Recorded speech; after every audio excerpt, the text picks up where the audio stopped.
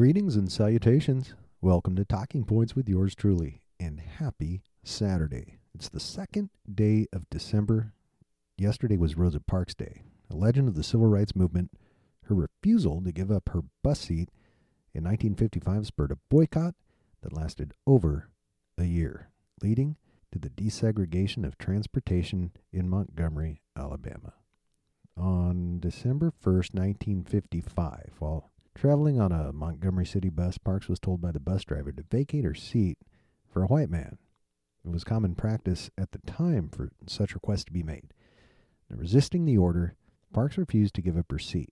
She was arrested for this act of defiance and charged with violation of the laws of racial segregation, also known as the Jim Crow laws. Parks countered by challenging the conviction, which led many civil rights activists, including Dr. Martin Luther King Jr., to boycott the Montgomery transport system. After 381 days of the boycott, the U.S. Supreme Court ruled in December 1956 that the segregation law was not aligned with the Constitution. The boycott and its successful outcome triggered other civil rights protests over the years. Parks became the face of the battle against inequality. The bus in which Rosa Parks was sitting has been restored and is currently displayed in the Henry Ford Museum. As for today, there are 20 holidays listed. It's National Bartender Day, so if you get a drink today, tip your mixologist a little extra. It's also National Sweater Vestival Day. In my prior life in the prison world, I tried to get people on board with Sweater Vest Wednesdays, but sadly, it never caught on, and I was the only one celebrating the day. But I did so proudly because sweater vests rock. Also, Hawaiian Fridays never caught on either, but I'll save that for another day. Oh wait, I don't have to save it for another day because today is National Anytime Hawaiian Day. I guess it's a day celebrated in Hawaii, but I have a closet full of Hawaiian shirts, and I've been wearing them since I was in high school. Not the very same shirts, but the same style Hawaiian shirts in the 80s. I've been to Oahu and Kauai, and they are so welcoming to visitors, which I love. And I've known more than a few Pacific Islanders, and they're the most friendly and nicest people I know. It's National Skip School Day, which ironically falls on a Saturday this year, so I guess you don't have to worry about skipping school today. It's also Special Education Day. President Gerald Ford signed the Individuals with Disabilities Education Act, IDEA, on November 29th, 1975. In 1982, a court ruling approved access to special programs for meeting the unique needs of students. Also, a shout out to the special ed teachers and aides who help educate and nurture children with special needs.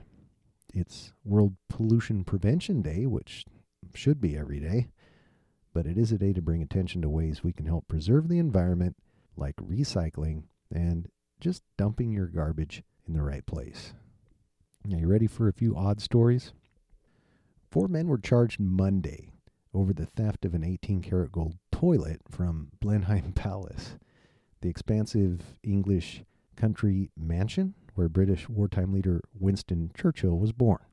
Now, the toilet, valued at £4.8 million or 5.95 million American dollars, was an artwork titled America and intended as a pointed satire about excessive wealth by an Italian conceptual artist.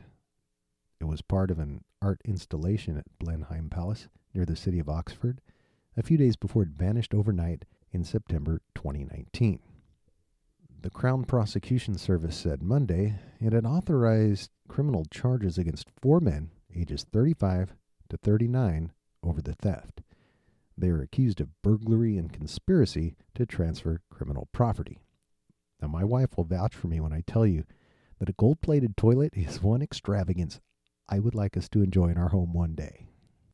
In the weirdest story I've seen in a long time, there's this dude in Vietnam. He had severe headaches for 5 months, so he goes to the hospital. And this guy who's 35 years old, he goes in for a CAT scan, and they determine there are a pair of chopsticks lodged in his skull. The man was suffering from a rare potentially life-threatening neurological condition that was caused by the pair of chopsticks that had allegedly gone up his nose and into his brain. Now, I know what you're thinking. What the New York Post reported that while the man was initially surprised at how chopsticks ended up inside his skull, he soon remembered a fight he was involved in while out drinking 5 months prior. Now, the patient reportedly told doctors that he could not recall many details from the fight, but did remember someone stabbing him in the face with an unknown object. The surgeons were able to successfully remove the chopsticks, and the patient was said to be in stable condition, waiting to be released from the hospital. Now, how friggin' drunk do you have to be to not really remember a pair of chopsticks being jammed up your nose and into your brain? Now, if you're like me, you have your favorite Christmas movies you watch every holiday season. For me, It's a Wonderful Life tops the list. I save the best for last, so I watch it right before Christmas.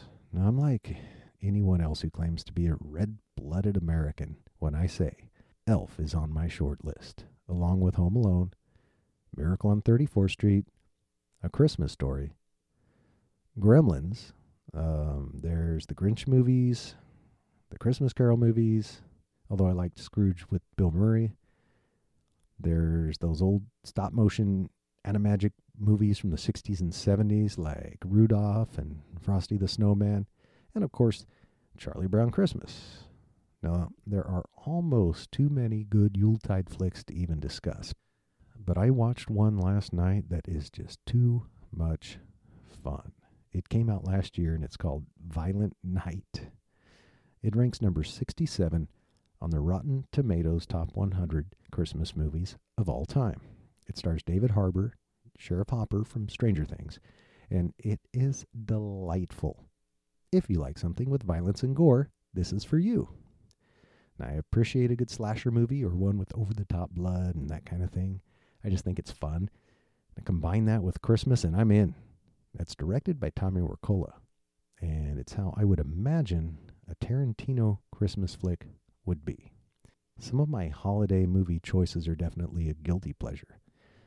A Christmas Horror Story, made in 2015, stars the timeless William Shatner and a bunch of other Canadian actors. It has a crazed Santa and even a Krampus storyline. It's number 61 on the list, by the way.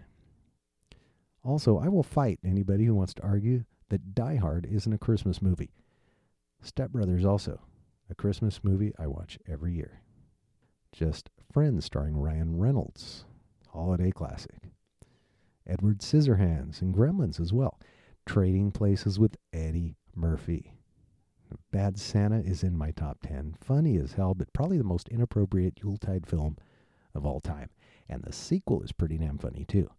Now, speaking of inappropriate, if that's your jam, may I suggest Office Christmas Party and The Night Before. National Lampoon's Christmas Vacation is another all-time favorite, and there's the one me and Michelle watch every year together, Love Actually. Great movie. I hope this helped put you in the Christmas spirit. Now, whatever movies you decide to watch, pop some popcorn, make some hot chocolate, or some eggnog, or some adult eggnog, and enjoy. Thanks for listening today. This podcast is available on Apple and Spotify. Please smash that follow button, and if you like what you hear, please share. I'd really appreciate it. And I appreciate you.